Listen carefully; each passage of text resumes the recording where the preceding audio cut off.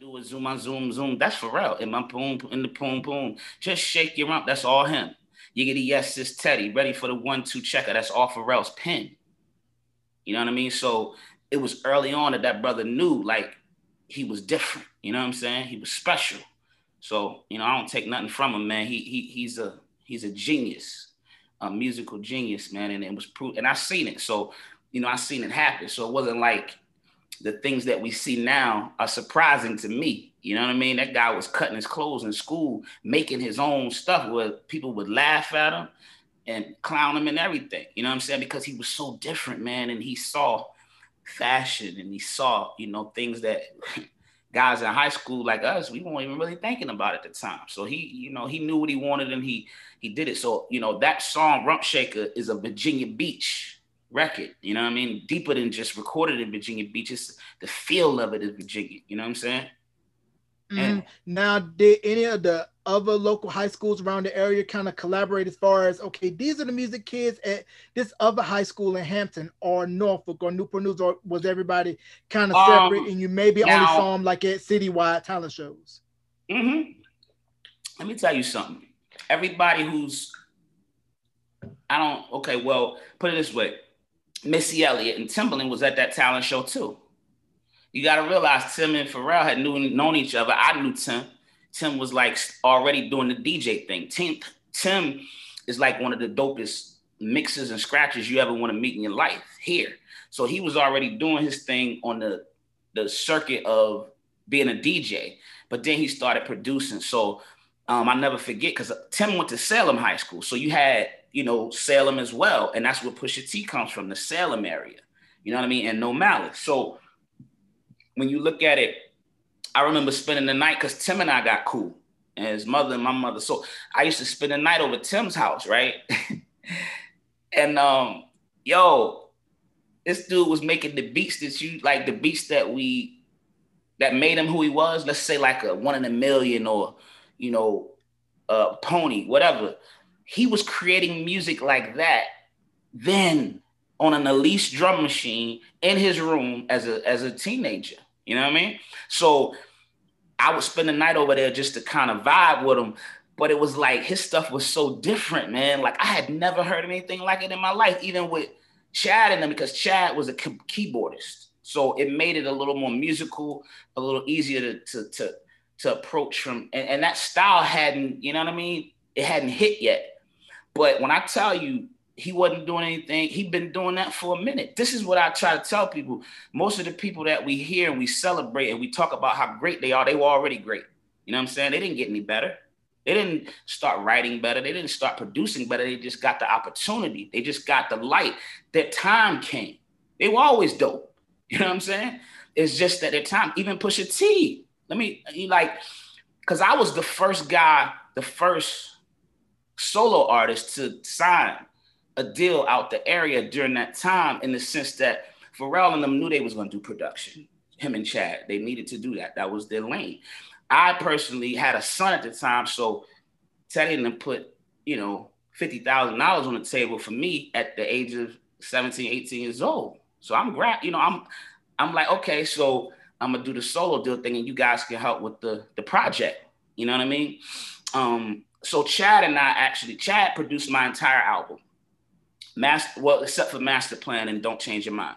There's so many other records, man, that if the world could hear them records, man, we would pay an arm and a leg, because I'm telling you. I have them. I have those records. I've let people hear them, and I'm gonna tell you, it's still like right now classic material. It's a song called "What Can I Do," where he took the Biggie Smalls, who shot your sample on some R&B stuff and killed it. Like Chad was always dope.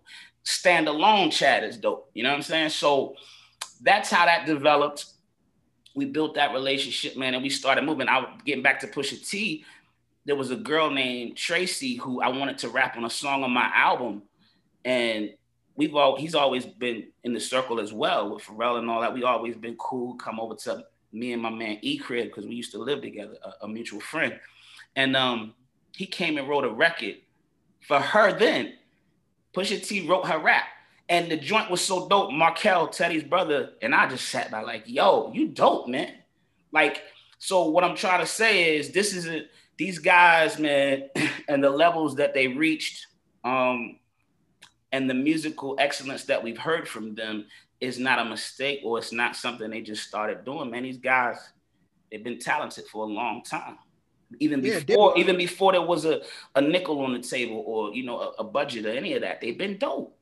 Definitely ahead of the curve, because on YouTube someone had posted the SBI demo surrounded by idiots. Oh yeah, and I was like, Pharrell and them, they used the Michael Jackson "Lady in My Life" sample before LL did for "Hey Lover," and it was like 1991, and they were so far ahead of the curve, because when you first heard their beats, it was nothing like it. Because I remember when I first heard, that's Timbaland on the SBI project. You know what I mean? Those beats, like you said, it was futuristic, because Pharrell was a rapper in the group, but he wasn't producing.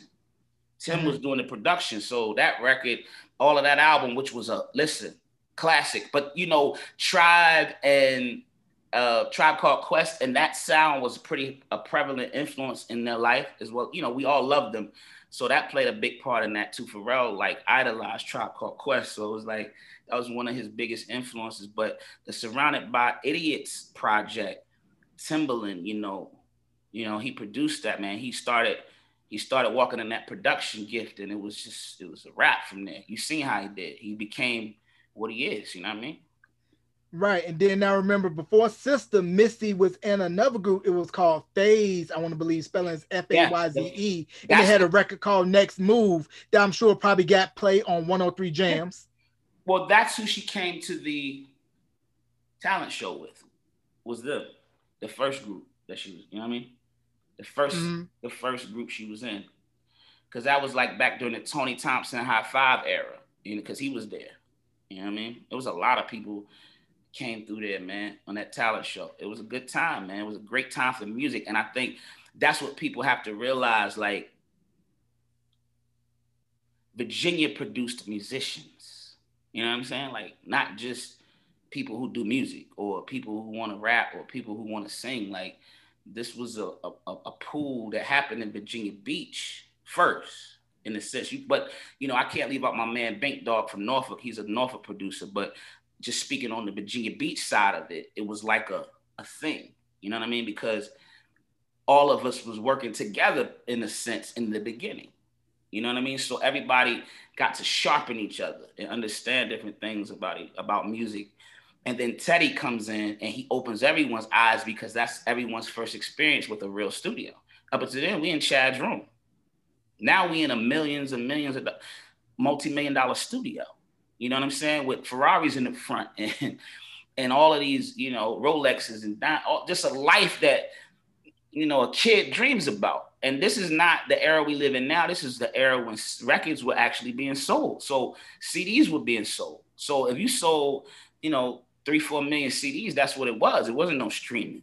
So, record companies were putting up a lot more money, and they were backing their artists a lot harder. So we just was mesmerized, yo, this has got to be, what is this?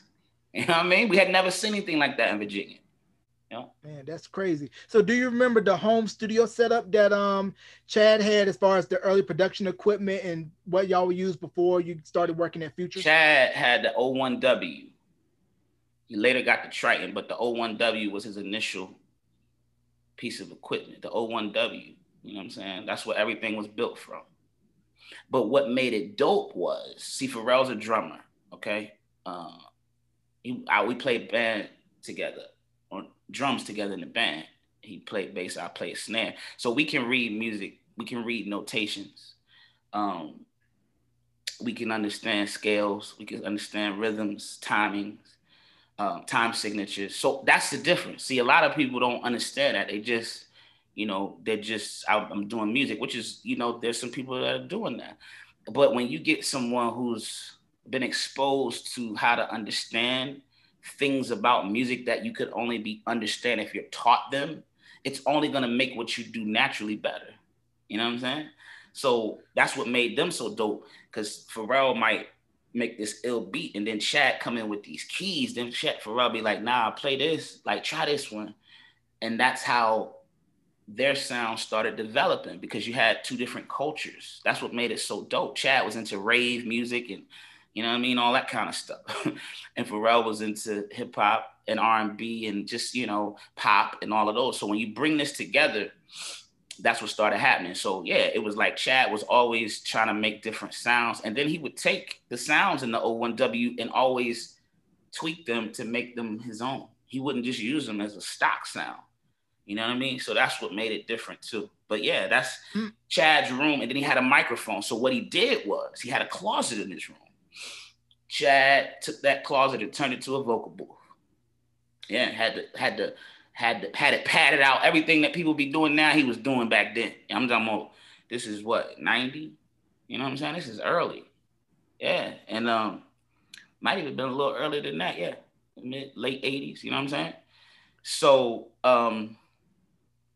yeah, with that being said, that's how it went. And then he would upgrade. See, Chad, like I said, I went back. His parents would invest into him. They believed in their son. You know what I mean? They believed in his gift would take him somewhere, which that investment obviously was correct. You know what I mean? And he and his mother saved up, got him to Triton.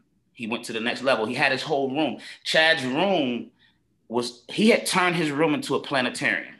So when you came in, it looked like the planet, you out of space. You know what I mean? So it went with the whole Neptune thing, and it was just a dope time, man. It was a creative time, a freedom. You know what I'm saying? We weren't boxed in by genre or, you know, you got to make it sound like this, or you got to try to be on the radio, or it's got to sound. It was just organic, man. And that's why I did what it did.